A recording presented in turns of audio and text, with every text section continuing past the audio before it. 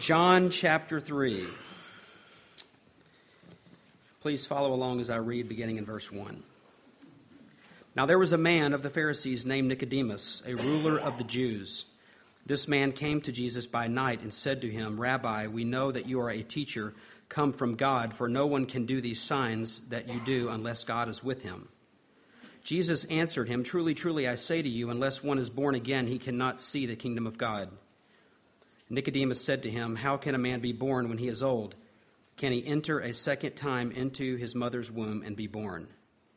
Jesus answered, Truly, truly, I say to you, unless one is born of water and the Spirit, he cannot enter the kingdom of God. That which is born of the flesh is flesh, and that which is born of the Spirit is spirit. Do not marvel that I said to you, you must be born again. The wind blows where it wishes, and you hear its sound, but you do not know where it comes from or where it goes. So it is with everyone who is born of the Spirit. Nicodemus said to him, How can these things be? Jesus answered him, Are you the teacher of Israel, and yet you do not understand these things? Truly, truly, I say to you, we speak of what we know and bear witness to what we have seen, but you do not receive our testimony. If I have told you earthly things and you do not believe, how can you believe if I tell you heavenly things? Have you been born again? Jesus said, You must be born again. So it has to be something of significance and importance, and yet it seems that fewer people are using this sort of terminology.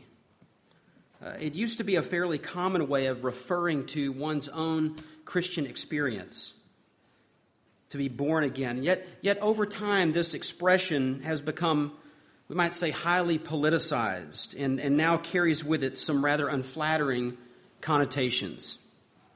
It has become a term of derision, suggesting things like religious fundamentalism, right-wing politics, small-mindedness, intolerance, or maybe even spiritual elitism. In his book, Whistling in the Dark, A Doubter's Dictionary, Frederick Buechner explains how this once noble term now sounds in the ears of some, perhaps many. He writes, quote, You get the feeling that to those who use the phrase born again, it means super Christians. They are apt to have the relentless cheerfulness of a car salesman. They tend to be a little too friendly, a little too soon, and the women to wear more makeup than they need. You can't imagine any of them ever having had a bad moment or a lascivious thought or using a nasty word when they bump their head getting out of the car. They speak a great deal about the Lord as if they have him in their hip pocket and seem to feel that it's no harder to figure out what he wants them to do in any given situation than to look up in Fanny Farmer how to make brownies. The whole shadow side of human existence, the suffering, the doubt, the frustration, the ambiguity, appears as absent from their view of things as litter from the streets of Disneyland. To hear them speak of God, he seems about as elusive and mysterious as a Billy Graham rally at Madison Square Garden. And on their lips, the born-again experience often sounds like something that we can all make happen at any time we want to, like fudge if only we follow the recipe. Evidently, then, the expression born again has fallen on hard times. And that's unfortunate, first of all, because being born again is a profound biblical experience. An experience that not only marks the beginning of the Christian life, but also that provides a basis for wonder and worship in our lives as believers. But not only that, it's also unfortunate because this terminology is a wonderful biblical expression that we find in the New Testament and even in our text for this morning. This is what this particular section of Scripture is about. It's about the necessity of the new birth, or the necessity of regeneration. Now, before we dive into John chapter 3, I think it's important for us that we back up a few verses and consider the context. So just glance for a moment, a few verses there towards the end of chapter 2, beginning in verse 23. John writes, Now when he, Jesus, was in Jerusalem at the Passover feast, many believed in his name, and when they saw the signs that he was doing. But Jesus, on his part, did not entrust himself to them because he knew all people and needed no one to bear witness about man, for he himself knew what was in man. So what we find at the end of chapter 2 is critical information. The Apostle John tells us what was going on in Jesus's early in Jesus's ministry when he cleansed the temple for the first time, and he describes for us how and why Jesus refused to accept shallow and sign-based faith. Again, notice verse 23. John states that there were many who believed. But what we glean from the next verse, verse 24, is that the faith of these individuals was bogus. It was spurious. It was counterfeit. Or might even say it was illegitimate. It was a faith that was exercised only on the grounds of them having witnessed the miraculous signs. And Jesus knew that their faith was a sham. He wasn't fooled. In fact, Jesus could not be fooled. Jesus could not be duped by flattery. Jesus could not be enticed by the praise of men or in any way caught off guard. And because Jesus knew what he knew, John says he did not entrust himself to these false converts. The Greek actually repeats the verb in verse 24, but the meaning slightly changes. The idea is this: the people believed in his name, but Jesus did not believe in them. Or you might translate it this way: the people trusted in Jesus' name, but Jesus did not entrust himself to them. Why? Because Jesus knew men's hearts. Jeremiah 17:10 says, I, the Lord, search the heart and test the mind to give every man according to his ways, according to the fruit of his deeds. So Jesus, far from being limited like other human beings, essentially does what God does. He knew all men. And he did not, the text says, he did not need man's testimony about man. He did not need man to testify to what was in man. He knew what was in man. Now, John will go on to demonstrate this truth as he writes about Jesus' interaction with a number of individuals. For instance, the Samaritan woman in chapter 4 of John, or even later in chapter 4, his interaction with this Gentile official, or even into chapter 5, the man who had been sick for 38 years, laying beside the pool at Bethesda, waiting for his healing. This will be John's theme, that Jesus gets to the heart issues. Jesus gets to the heart issues. And if there is a failure on the part of people in spiritual matters, Jesus will expose it. Jesus will expose it because he knows. So this is the theme. The theme is Jesus gets to the heart issues. And John's first case study, before he gets to the Samaritan woman and some of these other individuals, his first case study is a man named Nicodemus. A man, as we'll see, who embodied the best of culture. He's sort of the representative man, embodying the best of culture and education, ethics, and spiritual piety. But a man that was one of those superficial believers whose heart Jesus read like an open book. Now, this section at the beginning of chapter 3 is essentially a dialogue between Jesus and Nicodemus. You'll notice there in verse 2, Nicodemus said. Verse 3, Jesus answered. Verse 4, Nicodemus said. Verse 5, Jesus answered. Verse 9, Nicodemus said. Verse 10, Jesus answered. And we could just take that sort of as our framework. We could just say that's our outline. We're just going to walk through this discussion in that manner. But for our purpose this morning, I'd like to suggest we break this conversation between Nicodemus and Jesus into two main parts. The first part involves Nicodemus examining Jesus, the Son of God. Nicodemus examining Jesus, the Son of God, in those first two verses. Verse 1, John writes again, Now there was a man And you'll notice the connection back to the last phrase of the previous verse, right? Jesus knew what was in man, the very next phrase. And there was a man, so he connects that, a man of the Pharisees named Nicodemus, a ruler of the Jews. So here for the first time we're introduced to Nicodemus, a man, and again, not just any man, but a religious man and a moral man. John tells us that he was of the Pharisees, which simply means the Pharisees were the separated ones. Now, in our day, we have a pretty, you might say, negative picture of the Pharisees, and that's mainly because of the harsh words that we know Jesus spoke about them. So in our minds, when we hear the term Pharisee, it's almost synonymous with hypocrite. And yet, in the New Testament times, the Pharisees were in some ways the best people in the whole land of Israel. In the sense that the Pharisees were serious about the law of God. Because trust me, there were a lot of people in Palestine in the first century that could have cared less about the law of God. So in that sense, the Pharisees were the best, maybe, of those in Palestine. They were, you might call them, the theological conservatives of their day. They were those who believed that the Old Testament was the revealed Word of God, and that the first 5 books of the Old Testament, the books of Moses, the Pentateuch, contained an inspired code of ethics to be both believed and practiced literally. And that's what they sought to do.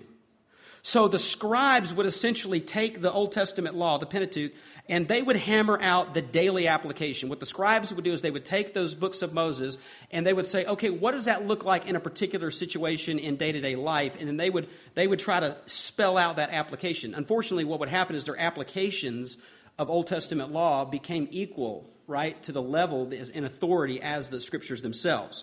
But that's essentially what the scribes did. The scribes would work out the exact meaning of the law, and then the Pharisees would make it their goal and their determined purpose to keep it. So Nicodemus was one of these. He was a Pharisee. But he was no run-of-the-mill Pharisee. John also tells us that he was a ruler of the Jews. That is, that he was a member of the Jewish ruling council known as the Sanhedrin. The Sanhedrin was the supreme council of Israel.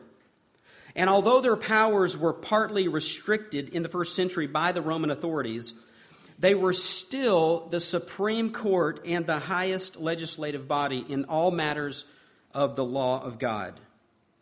They were entrusted with keeping and interpreting the oral law. They, in some cases, conducted trials. We see this in the Gospels and in the book of Acts. They investigated heresies. They wrote laws. And they actually carried out most of the official dealings between the people in Judea and the Roman government at the time.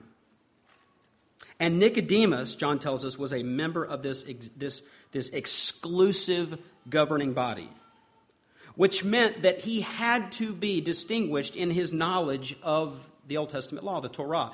That would be an assumption that if he's a Pharisee and he's a member of the Sanhedrin, he would have a extreme grasp of the law of God. He would have been distinguished in his wisdom. He would have been considered, amazingly so, as a humble man. Even though, again, we think of Pharisee, humility doesn't come to our minds when we hear Pharisee. But I'm talking about the reputation that those men had in the day in which they lived among the common people. The common people did not necessarily see the Pharisees as proud and arrogant. They saw them as people that were men who were faithful, trying to apply the law of God. So they saw them, in most cases, as humble men, as men who were walking in the fear of the Lord, men who had an indifference to monetary gain, men who had a love of the truth, men who had a love for their fellow man and a good reputation. And this was Nicodemus. A great scholar, a professional student of the law, an interpreter of the law, a distinguished teacher of the law that would have been respected in the Jewish synagogues. And because he was a member of the Sanhedrin, we might even say he was a person of social prominence, a highly educated man, as well as a highly moral and ethical man. And Nicodemus was a man that verse 2 indicates came to Jesus by night and said to him, Rabbi, we know that you are a teacher come from God, for no one can do these signs that you do unless God is with him. So Nicodemus came to Jesus by night. For all the young people out here, just want to let you know, this was the first episode of Nick at Night, in case you were wondering. We don't know why Nicodemus came at night. There's a lot of speculation about that. Most likely it was simply because there would have been more opportunity in the evening hours to have this kind of discussion for the people to interact, because even the scholars themselves and the scribes and the Pharisees, they would study during the daytime hours, and then it was in the evening that they would get together and discuss what they had been studying. So it could be something as simple as that, although it's interesting that every time that John mentions night, the term for night in his gospel, it is either used metaphorically or is symbolically associated with moral and spiritual darkness. Some have suggested that maybe Nicodemus was trying to avoid the criticism by coming at night, by others knowing that he was going to be. That's probably not the case, only because this event takes place early in the ministry of Jesus. The opposition had not grown to that extent, so we're probably making a little bit more of that. It could have just been, again, just the fact that this was the best time to interact. Although it is interesting, again, to see that moral implication in light of the fact that Jesus is the one who exposes hearts. Right? You have essentially a man who's coming that is, from a public standpoint, is the most pristine. And yet what Jesus knows about this man is that he is filthy on the inside. So the dialogue begins. And even though Nicodemus himself was a distinguished teacher, he addresses Jesus with the collegial title rabbi. In other words, Nicodemus addresses Jesus as his equal. Rabbi, he says, we know that you are a teacher come from God. Now, interestingly, Nicodemus does not say, I know this. He says, we know. Perhaps Nicodemus saw himself speaking for at least some of the Pharisees or members of the Jewish ruling council who were in essential agreement with him. But most likely he was to some extent hiding behind his colleagues. So he says, we know that you are a teacher come from God, for no one can do these signs, referring back to chapter 2, verse 23, these signs that had been made known there when Jesus was in Jerusalem. So no one can do these, for no one can do these signs that you do unless God is with him. So in light of the miraculous signs, Nicodemus was at least convinced that Jesus was no ordinary teacher. He assumed that Jesus was a God-sent man and that God was with him in a unique and peculiar way. We might even say he was openly curious about Jesus. And he was impressed with and believed that the undeniable power manifested in Jesus' miracles was divine. But apparently he fell short.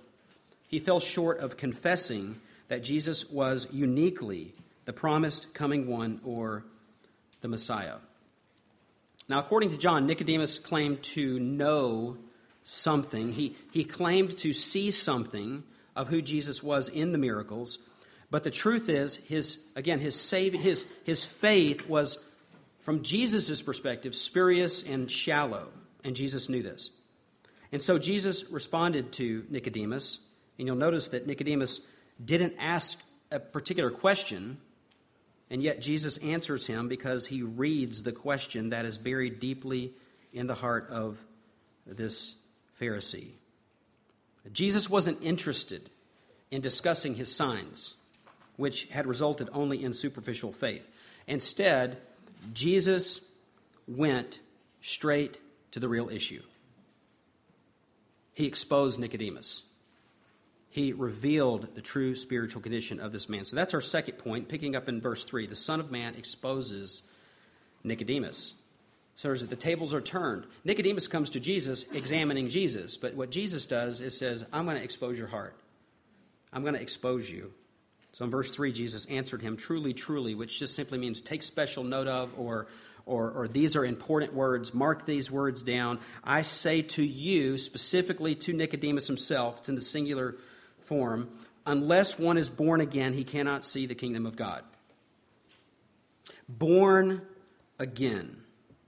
Genao anothen is the phrase in the Greek. It's an expression that can be, it can mean born again.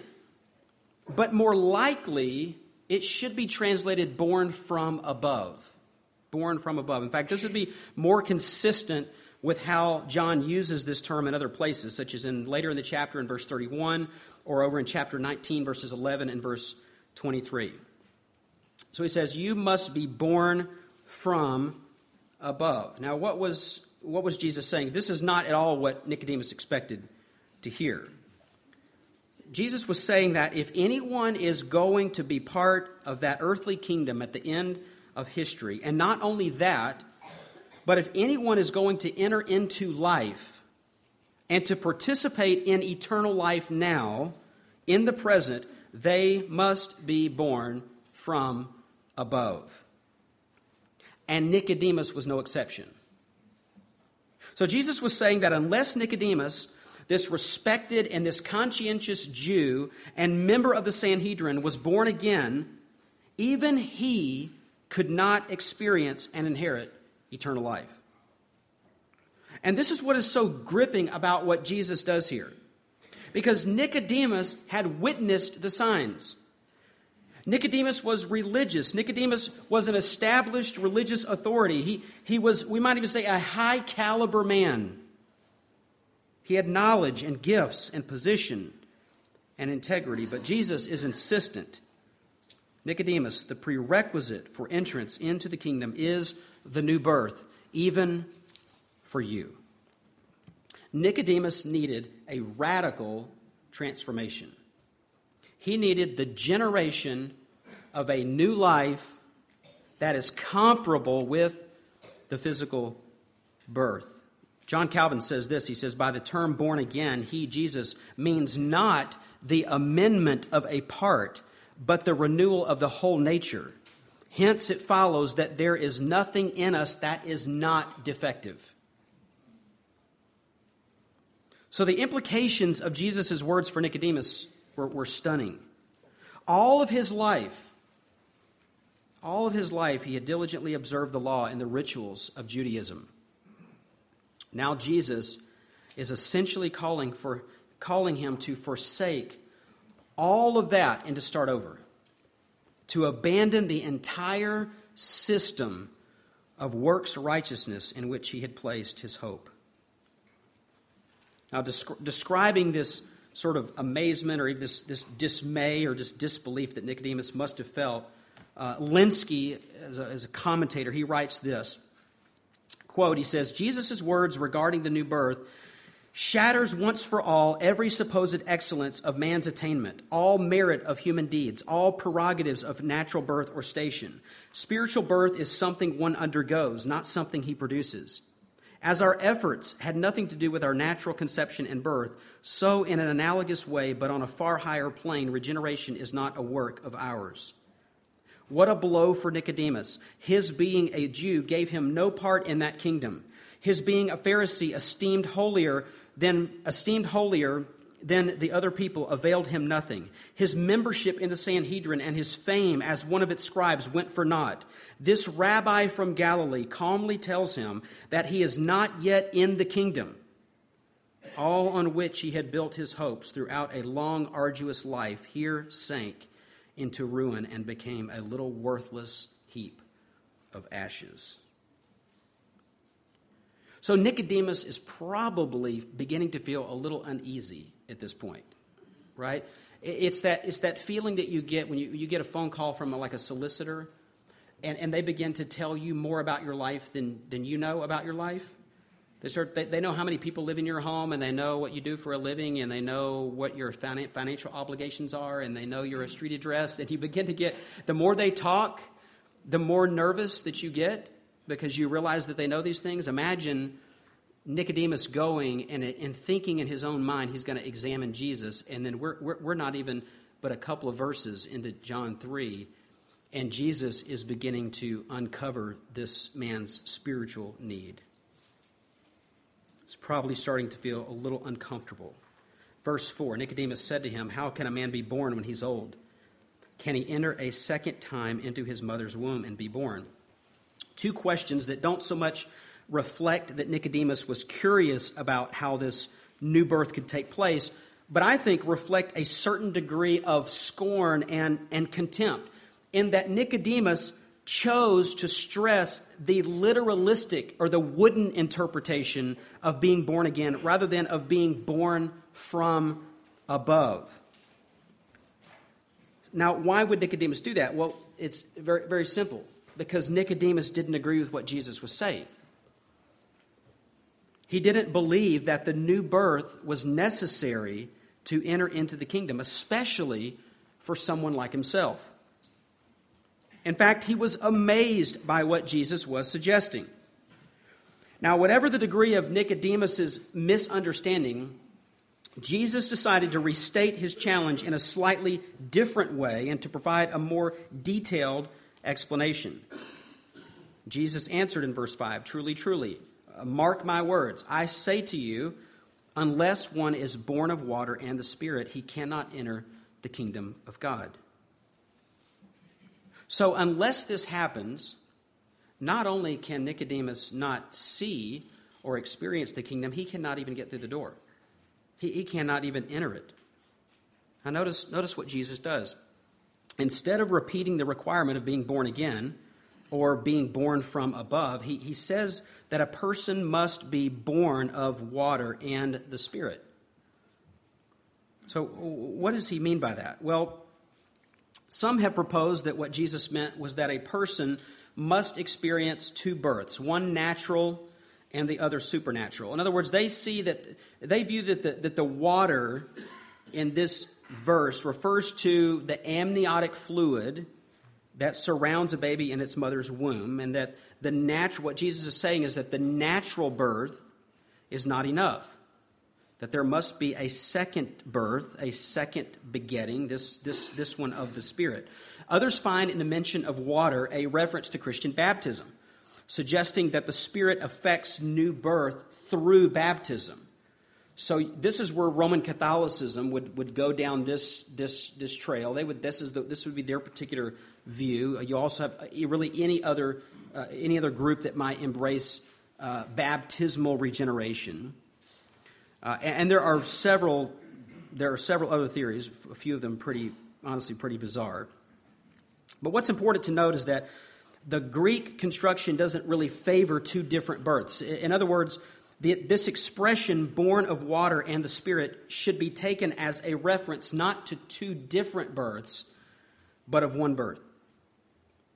And not just because of the syntax or the grammar of the statement, but also because of the fact that this expression is equivalent to the expression found in verse 3, which is to be born from above. So Jesus says essentially this: unless one is born from above, or, in other words, he's comparing these two things, or unless he is born of water and the Spirit, he cannot see the kingdom or experience or enter into eternal life. But what exactly does this mention of water and Spirit refer to? Well, we know that it has to refer to something in the Old Testament because of the way in verse 10, Jesus rebukes Nicodemus for not understanding these things as Israel's teacher. So clearly that challenge or that indictment on Jesus' part, he's just saying that you should have known this. Well, how would Nicodemus have known this? Well, it would have been from his studies in the Old Testament. So what do we find in the Old Testament?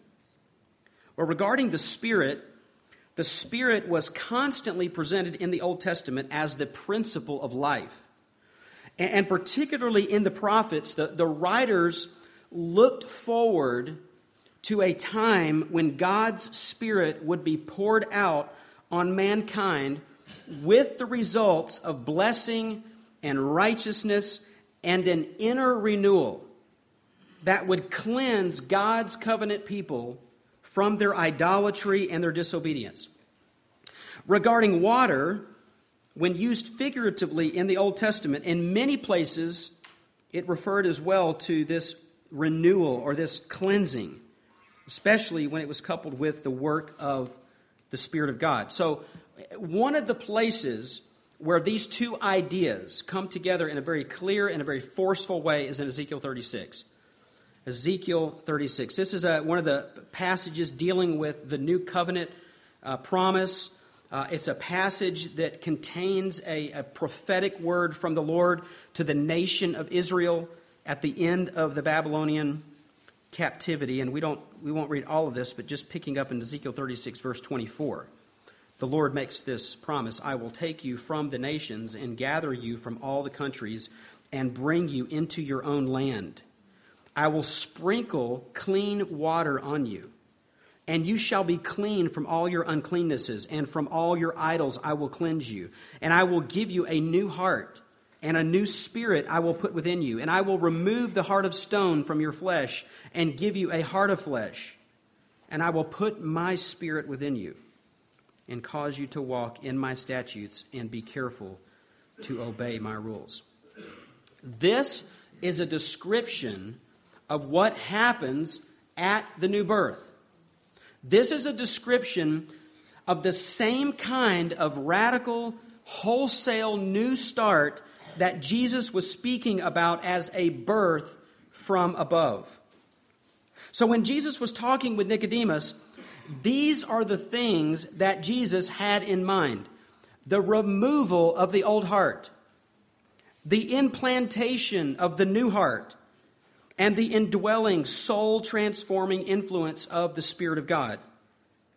This is what Jesus was telling Nicodemus, that he needed a supernatural, spiritual cleansing, or a spiritual washing and a purification of the inner life. Right? Because what were the Pharisees all about? They were all about purification, right? And they were all about ceremonial washings, but they were only addressing what? The outside, right? So Jesus is telling Nicodemus, you need a cleansing and a washing and a purification of the inner life. In Titus chapter 3, verse 4, it states it this way. Paul said, "But when the goodness and loving kindness of God our Savior appeared, he saved us not because of works done by us in righteousness, but according to his own mercy by the washing of regeneration and renewal of the Holy Spirit." The washing of regeneration, the washing and the renewal. These are the themes of Ezekiel 36. A washing that is complete and thorough, a spiritual renewal that revamps and regenerates the very core of our being. And yes, we know that the full range of promises in Ezekiel 36 will not be completely realized in the sense of on a national scale for Israel until Christ returns to establish his earthly reign. But in principle, this passage describes exactly what happens when God regenerates a person and the kind of heart change that takes place in every soul that is converted. And this is what Jesus was saying to Nicodemus that night, that in order to see the kingdom in the first place, it is necessary to experience this kind of new birth, a new birth that cleanses and a new birth that renews. Because we all need it, right? We all need cleansing from impurity. We all need renewal and a transformation of heart that will enable us to follow God wholly.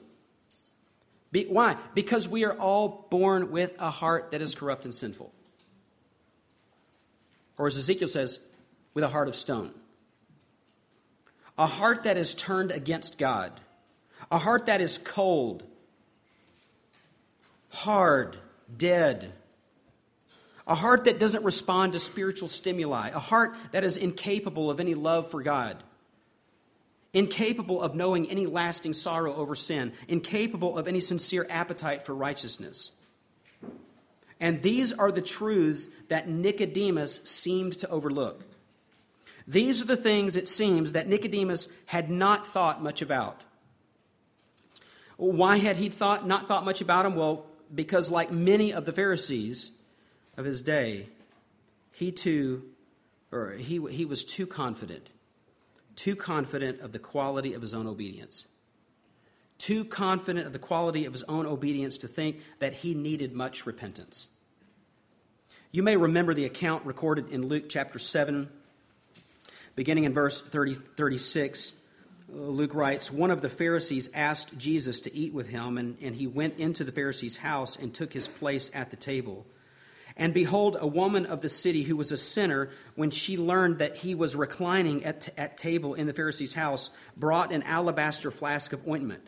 And standing behind him at his feet, weeping, she began to wet his feet with her tears and wiped them with the hair of her head and kissed his feet and anointed them with the ointment. And now when the Pharisee who had invited him saw this, he said to, not Jesus, he said to who? Himself, if this man were a prophet, he would have known who and what sort of woman this is who is touching him, for she is a sinner. And Jesus answering him, it just sounds like Nicodemus. I mean, Nicodemus wasn't coming asking a question. Nicodemus came with expectations. He came with thoughts. But Jesus answered Nicodemus. And in the same way, this Pharisee is saying to himself these thoughts. And it says, Jesus answering him said to him, Simon, I have something to say to you. And he answered, say it, teacher. A certain moneylender had 2 debtors. One owed 500 denarii and the other 50. When they could not pay, he canceled the debt of both. Now which of them will love him more? Simon answered, the one, I suppose, for whom he canceled the larger debt. And he said to him, you have judged rightly. Then turning toward the woman, he said to Simon, do you see this woman? I entered your house. You gave me no water for my feet, but she has wet my feet with her tears and wiped them with her hair. You gave me no kiss, but from the time I came in, she has not ceased to kiss my feet. You did not anoint my head with oil, but she has anointed my feet with ointment. Therefore, I tell you, her sins, and let's be honest, which are many. Her sins, which are many, are forgiven, for she loved much. But he who is forgiven little loves little. Was Jesus trying to make the point that she was more of a sinner than Simon? Or that Simon was more of a sinner than her? No, what he's saying is that this woman recognized her sin. To her, her sin was massive. And so when she understood the mercy and grace of God in forgiving her sin, what did it lead her to do? To love much. To love much. This was a huge problem for the Pharisees. They had a strong commitment to observing the law of God, and they observed the law carefully as far as appearances were concerned. But in their hearts, they were far from God. Their motives were impure because they wanted the praise of men. Their evil desires were hidden by their pious outward show. Their hearts didn't match their outward appearance. The Pharisees thought that they could match God's standards by keeping all of the outward rules. But Luke 18 and verse 9 says this, that they trusted in themselves that they were righteous. They trusted in themselves that they were righteous and treated others with contempt. So although they were right in many points of doctrine, they made one basic and very tragic error. They externalized religion. And the Lord denounced them again and again and again for their exhibitionism and their self-righteous attitude. So Nicodemus didn't just need to turn over a new leaf. Nicodemus needed new birth, new life, a new heart. And that is why Jesus says in John 3:6, that which is born of the flesh is flesh, and that which is born of the Spirit is spirit. Natural human birth, Jesus says, produces people who belong to the earthly family of mankind, but not the children of God. Only the Spirit gives birth to spirit. He is the only one that produces a new nature. And that is exactly what Nicodemus needed, a new nature. And that is what Nicodemus should have understood. He should have known that he needed a God-given new birth, a birth from above. This shouldn't have come to Nicodemus as a surprise. That's why Jesus continues, verse 7, do not marvel, do not be astonished, do not be amazed that I said to you. And what's interesting is he changes from a singular form to a plural form. That I said to you, plural, you all must be born again. Which, by the way, is not a command. It's a statement. Jesus isn't talking about a moral duty that you need to go out and get born again. Jesus is talking about a divine decree. So when he says, you must be born again, he doesn't mean by all means see to it that you are born again. On the contrary, he means something has to happen to you. Something has to happen to you. The Holy Spirit has to plant in your hearts the life from above. Interestingly, Jesus, again, uses the plural form of the word you. He had used the singular form back in addressing Nicodemus back in verses 3 and 5. But you remember the way that Nicodemus began the conversation in verse 2, right? Rabbi, we know that you are a teacher come from God. So Jesus is simply broadening the application. In other words, he's saying, Nicodemus, it's not just you. It's not just you. But it's everyone that you are claiming to represent. In fact, it's the entire human race.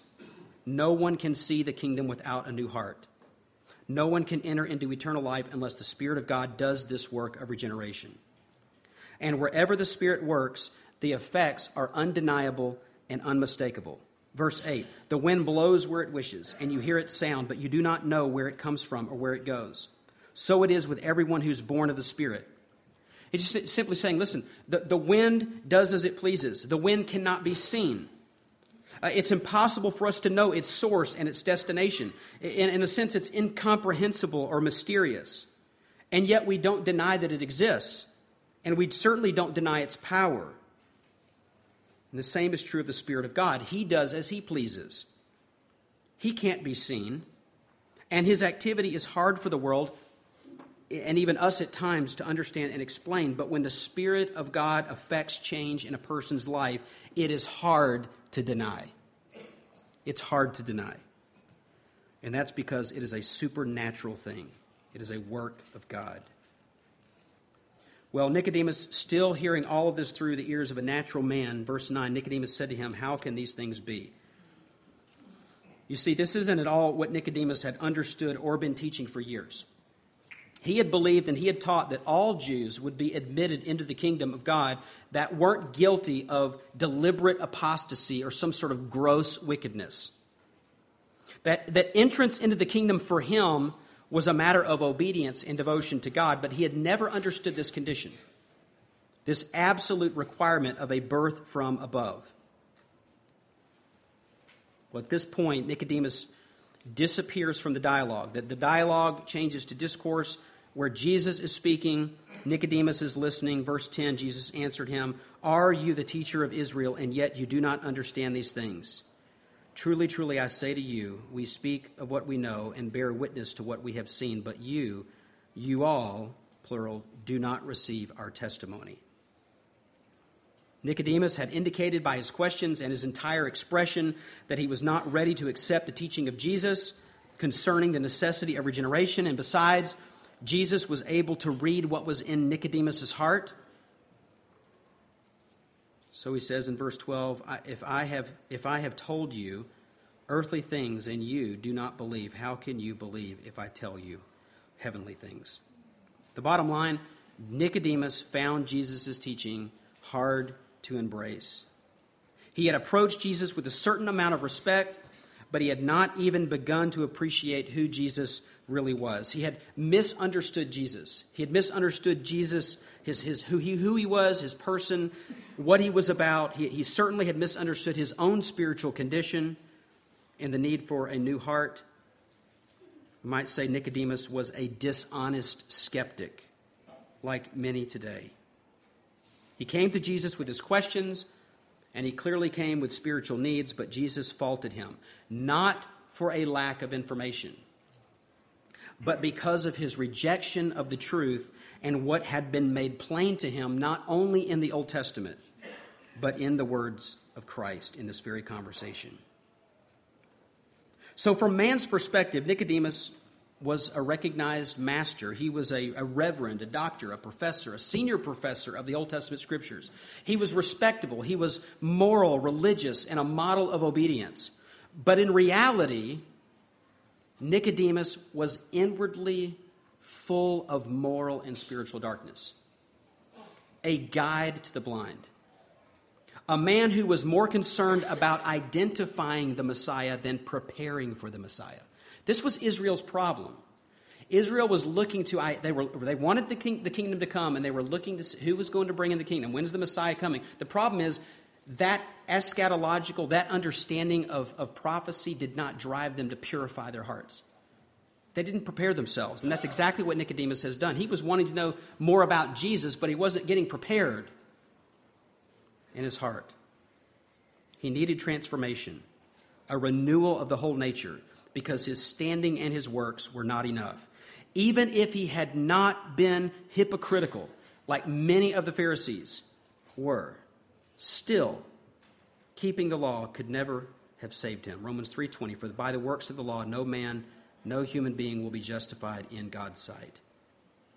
So in spite of his achievements, in spite of his prominence in education, in spite of his status, his reputation in politics, culture, and religion, Nicodemus had a huge need.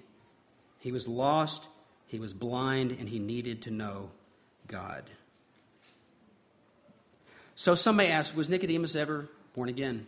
Was Nicodemus ever born from above? Well, it appears that he may have eventually come around to side with Jesus. In John 7, we learn that he defended Jesus before the Sanhedrin.